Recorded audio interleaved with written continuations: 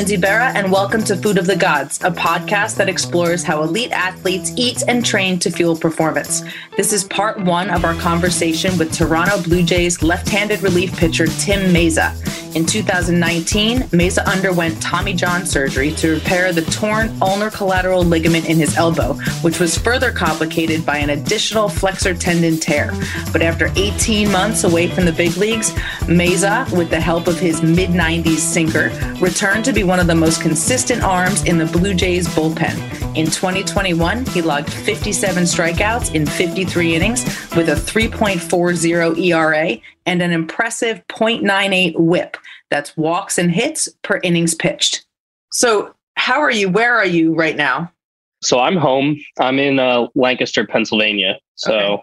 That's home for me in the off season. So yeah, that's where I'm currently at. You grew up in Lancaster, or you grew up in Allentown? I grew up in Allentown and then went to school out here at Millersville, met my wife, and then we live in Lancaster. She taught she teaches at Cedar Crest Middle School. So not far from us. So we kind of stayed in the area. So as a Pennsylvania kid, what was your team growing up? I was a Phillies fan growing up. So I'm all Philly sports, Cool. Eagles, Flyers. Yeah. And have you stayed a Phillies fan as you've moved into MLB? Do you sort of secretly root for the hometown team? Not really. I've kind of just stayed pretty much in my lane, and whatever team I'm pitching for, that's what team I'm rooting for. There you go. So you grew up in a pretty athletic family. Tell us a bit about that and how it influenced you to go into sports. Yeah. My dad played college basketball. My mom actually played men's soccer in high school because there wasn't a women's team. And then she continued track in college. And then, yeah, I am the oldest of four. My one sister, she played at Hartford, played women's basketball at Hartford, and then ended up going overseas, played in Denmark and Lithuania, played basketball overseas. And then another sister, she didn't play any college sports, but she played sports throughout high school. She played soccer and basketball throughout high school. And then I have a brother who's currently in high school, and he plays baseball and basketball. So family gatherings have always been pretty intense. They get very competitive. And I think that's attributed to my success, is just the competitive nature of my family. What other sports did you play growing up? I played soccer, basketball, and baseball. And at what point did you start to kind of focus on just baseball? I played all three for the first 2 years of high school. And then I played basketball and baseball for the last two. And when I grew up and growing up, basketball was kind of my primary. And then once high school hit, geared more towards baseball and started getting more interest in baseball from colleges. And there was more scholarship opportunities throughout that path. So that kind of is what made me focus my whole attention on baseball. Were you a pitcher from an early age, or did you play other positions too? Yeah, I started pitching when I was probably 8 years old, but also in Little League, you're a pitcher, you're this, you're that, and being left-handed kind of limits where you can play on the baseball field. So I was pitcher in first base and outfield, and then originally went to college as a two-way player and did that for a couple of years. And then kind of once I saw that there was some professional interest in me as a pitcher, I ditched hitting, and I wasn't good enough to hit anyway past the first 2 years. I did it, but I didn't get much time hitting. So and then all my attention went on pitching. You had a bit of a long road, kind of a winding road to the big leagues. And I don't really think that, casual listeners who don't follow baseball really prolifically really kind of know what that minor league journey is like. Can you tell us a little bit about that? Yeah, I would say it was a rocky start, to say the least. My first 2 years went pretty bad from a statistical standpoint, from the way I was pitching. And I don't know if I was too much into the leap, thinking the jump from Division II college program to professional baseball. I think I mentally might have gotten wrapped up in thinking it was a huge jump. But no, the first 2 years went rough, and I kind of entered the off season of after that second year, knowing that I had to show something, or else I could kind of be on the way out and be on the chopping block from a release standpoint. But made some adjustments in my training, made some adjustments in my preparation leading into spring training, and put together a really solid spring that eventually led to a really good season in Lansing. And then kind of just went with the momentum, and the momentum just kind of carried through the next few years into the big leagues. And then, once that hit, there's a bit of a learning curve there and an adjustment once you get there. Was it a really big adjustment? Yeah, I think you're learning. And again, you go from AAA to the major leagues, and you could get kind of caught up in thinking it's a big jump and you have to change the way you approach the game, or in my stance, change the way I approach hitters. And really, I kind of had to take a few steps back and, really simplify a game plan and figure out how I could have success at that level. Is it that obviously in AAA, I would think anyway, that the level of hitter is a little bit more spotty? There's, a couple good guys at the top, and there might be another good one down in 6, but maybe not everybody's awesome. Is it just that it's consistency, that all of the hitters require all of your attention in the big leagues? Yeah. There's that consistency. I think there's also 1 through 9 can do damage in extra base hits and home runs, and 1 through 9 can hurt you in any given situation. So you're adjusting there. You're adjusting the game plans. I think some of the information that's available at the major league level is different than what's available at the minor leagues, just in terms of what hitters know about you entering those at bats or entering those games. There's just a wealth of information that players can use to gain an advantage up there as compared to in AAA. So that wealth of information works the other way too. So you now have a wealth of information on each individual hitter. Is that something you like? Do you like to go through all of that info and find out who's hitting what, where, or is it overwhelming at times? I think you have to learn how to sift through the information and find what's valuable for you. I personally like to simplify everything and not so much take out what's the hitter hitting at that certain point, but how do I attack that hitter with the stuff that I have? Is it one side of the plate versus the other? Is it off speed versus fastball? So that's the preparation that I take into it, is just kind of formulating how my game plan matches up with that hitter and going strengths with my strengths, as opposed to, was that hitter handling on that certain day or season, for instance. As the season goes on, you kind of gain a little more clarity of what their game plan is and what their approach is at the plate. So your first 2 years in the big leagues were pretty good. You came in with some good momentum, and then you unfortunately had to have a Tommy John surgery, which was complicated by that additional flexor tendon tear, which made your rehab extraordinarily long, which had to have just been such a blow for you. What was that? I mean, in retrospect, now that you can look at it and you're on the other side of it and doing awesome, what was that like for you? Yeah, when the injury happened and when the injury occurred, there was obviously a lot of emotions. What's it going to look like? You enter surgery and a major surgery like Tommy John, and the addition of the flexor made a little more of a unique circumstance. But I think coming out of surgery, I wanted to control what I could, and that was attacking the rehab with 100% focus, 100% intensity, and you never quite know until you get back on the mound what your arm's going to feel like, what it's going to look like. Is your velocity going to get back? Are the pitchers going to look the same?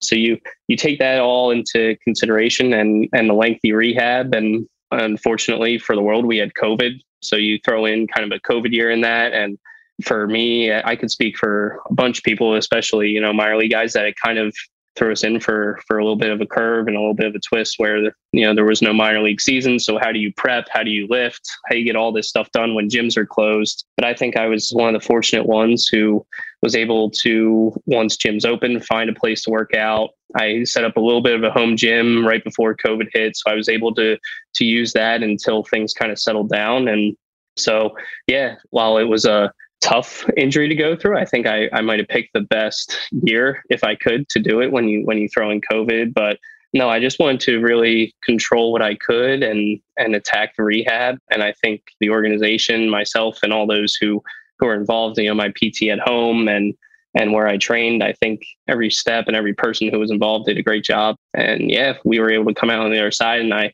feel great now and coming off of a good season. You obviously, when you're rehabbing a Tommy John, you have to be pretty careful with that arm for a lengthy period of time. Were you able to work out the rest of your body as you were letting your arm heal up and get stronger? Yeah. So I guess that's another positive, is you have this 14-month rehab to return to the mound, but it also gives you time to work on some other imbalances that I had. and work on some mobility stuff that I was lacking before. And really it gave me 14 months to go through and attack some of those imbalances. For instance, I had a little bit of restricted range of motion in my hips. So it allowed me to, focus on that for a little bit and just clean up some other things physically and mechanically on the way back from rehab. About how far into that rehab did you start throwing again? It was about, I want to say 6 months. And did it feel like your arm or did it feel like somebody else's arm? No, it did feel weird at first. The arm action was not pretty for the first, I would say, month. And I think I had to learn pretty much how to throw again. The muscle memory took over, but I would say for the first few weeks, you're just kind of, you're iffy about what it's going to feel like. And, I think after that first couple weeks or after the first month of throwing, I was able to really clean stuff up and go through a normal throwing program. And I dove into some plyos, which are huge in pitching now, are like plyo balls, weighted balls. I did some movement stuff to clean up some delivery inefficiencies, did a lot of water bag work for stability purposes throughout my delivery and was able to clean that up as the arm came along throughout the rest of the throwing program. Explain a little bit what the water bag work is for folks that may not know. Yeah, so it's a bag probably a little less than halfway filled with water. And, you go through some exercises that kind of engage some of the core and engage some stability stuff that pitchers may have to go through in a normal delivery and really allows you to clean up some of the lower half stuff, the use of legs and stability in your legs. So because the bag is half full with water and it's kind of flopping around, you have to be really strong through your core and with your balance and your sequencing and such. Exactly. So are you a different pitcher now than you were prior to Tommy John? Yeah. Prior to Tommy John, I was messing around with the two seam and I was predominantly four seam, would throw in a little bit of a two seam and a slider. Coming out of Tommy John, I'm strictly two seam slider now, ditched the four seam. For me, it was straight. It wasn't as hard. I felt like I wasn't missing as many barrels with a four seam. The two seam kind of allowed me to get off the barrel a little bit and induce some more weak contact. But yeah, from the way that I attack hitters is a little different now than pre-surgery, just because of the two pitches that I'm using. But yeah, we were able to simplify things going through the rehab process and entering the season than prior. So this two-seamer that you're talking about is the one that everyone refers to as the sinker then? Yes. So did you have that kind of downward action on it prior to surgery, or was this something you learned throughout your rehab or you just learned tinkering? Where did that pitch come from?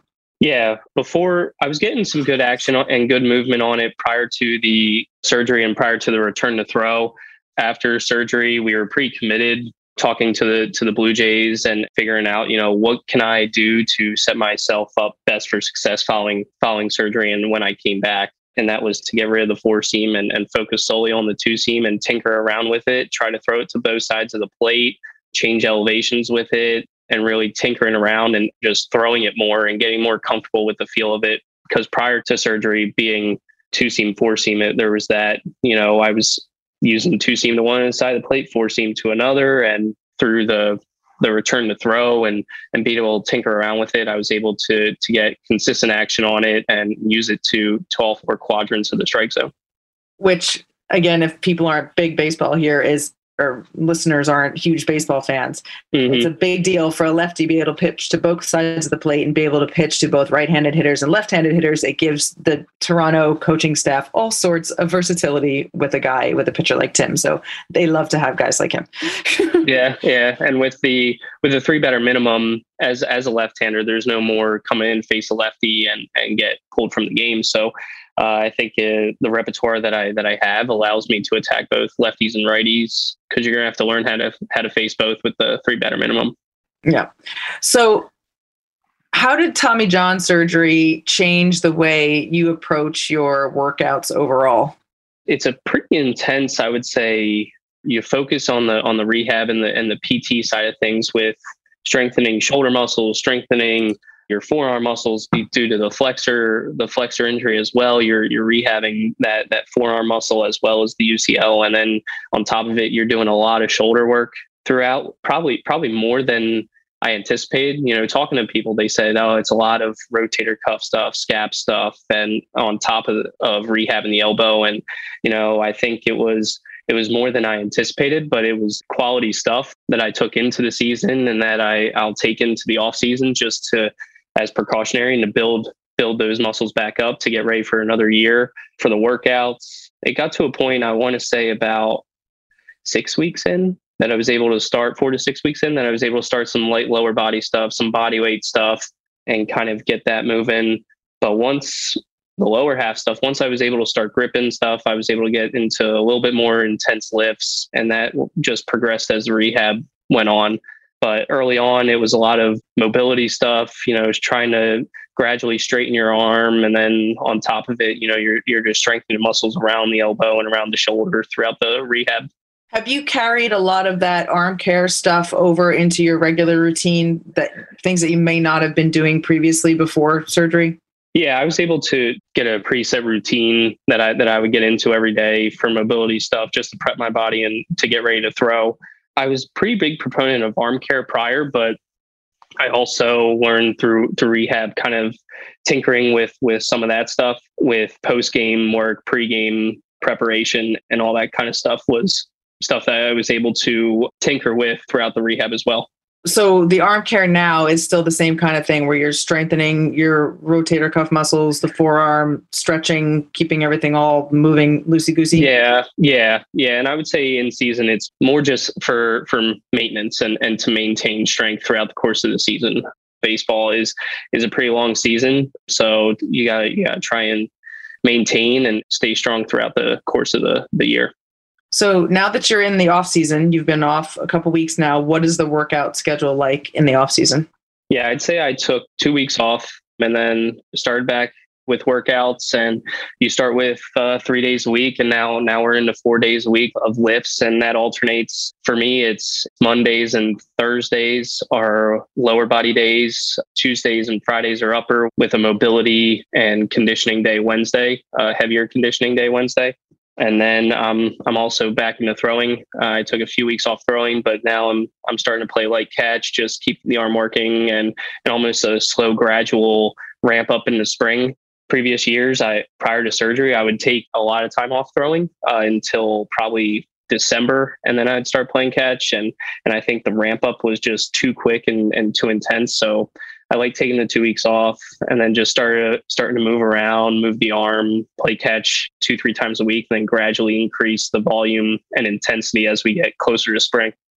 How long do you wait before you throw off a mound again? It'll be January. Okay. So just, again, for the folks that don't necessarily know, flat ground throwing, playing catch, much less stressful on the arm and your general body, because the mound, obviously gravity is you're kind of working against gravity, falling down that mound. So it's a lot more stressful on your body. With the workouts in the gym, what are they focusing on right now? What are your goals for the off season? The workouts consist of a lot of reps right now, and we're almost building endurance. I think we're going through a bit of an endurance phase through the workouts. So we're doing a lot of reps, a lot of tempo stuff. So there's some 5-second counts down, hold for 2, and explode back up. And then we go through phases where right now it's pretty big endurance phase. And as you get closer to mound work, we'll incorporate some more power stuff, some short bursts and stuff like that throughout the workouts. But usually there's a lift, and it's paired with 2 mobility exercises along with the lift. So right now the lower body workouts consist of a lot of RDLs, split squats, deadlifts, single leg squats, that kind of stuff. Our upper body tends to be more push pull. So lat pull downs, a lot of cable rows, cable presses, and focusing more on push-pull movements. Not so much bench press for me, but more dumbbell stuff, cable stuff. What are your favorite exercises? I do enjoy trap bar deadlift. I do enjoy that. That's a fun exercise for me. In terms of an upper body exercise, probably, I don't know. It's hard because I don't do any of the huge, I don't do bicep curls or triceps or a barbell bench press, but, I think lat pull downs are some of my favorite ones and some that I enjoy doing. But I enjoy lifting. I enjoy the lifts. I think the off season gives me a chance to really get after it and really build some strength entering the season. So yeah. Are there any exercises that you love to hate, the ones that you totally can't stand doing, but you do them because you know they're good for you? Yeah, rear foot elevated split squats are some that I do not like, especially now because we're in a phase where it's a 5-second countdown with a 5-second hold at the bottom. So those are not fun for me. I understand why we do them, but I do not enjoy doing them. But there's definitely, with those exercises, I feel a sense of accomplishment when I'm done them because I realize, it's a grind of an exercise, and especially when you add some tempo to it, that makes it a little more fulfilling when you're finished. So I'm not sure exactly how many athletes we've had on this podcast now, but at least 3 other ones have said that the exercise they love to hate is a rear foot elevated split squat. So you are not alone. Everyone hates them. Yeah. This concludes part 1 of our conversation with Tim Mayza. Be sure to check out part 2, and be sure to follow the Blue Jays on both Instagram and Twitter at Blue Jays to keep up with Tim and his team this offseason and in 2022. Until next time, for more information on Food of the Gods or to download other episodes, visit us at foodofthegodspodcast.com or wherever you listen to podcasts. You can also follow us on Instagram at Food of the Gods Pod or email us at foodofthegodspodcast@gmail.com. Food of the Gods is a Digitant podcast production.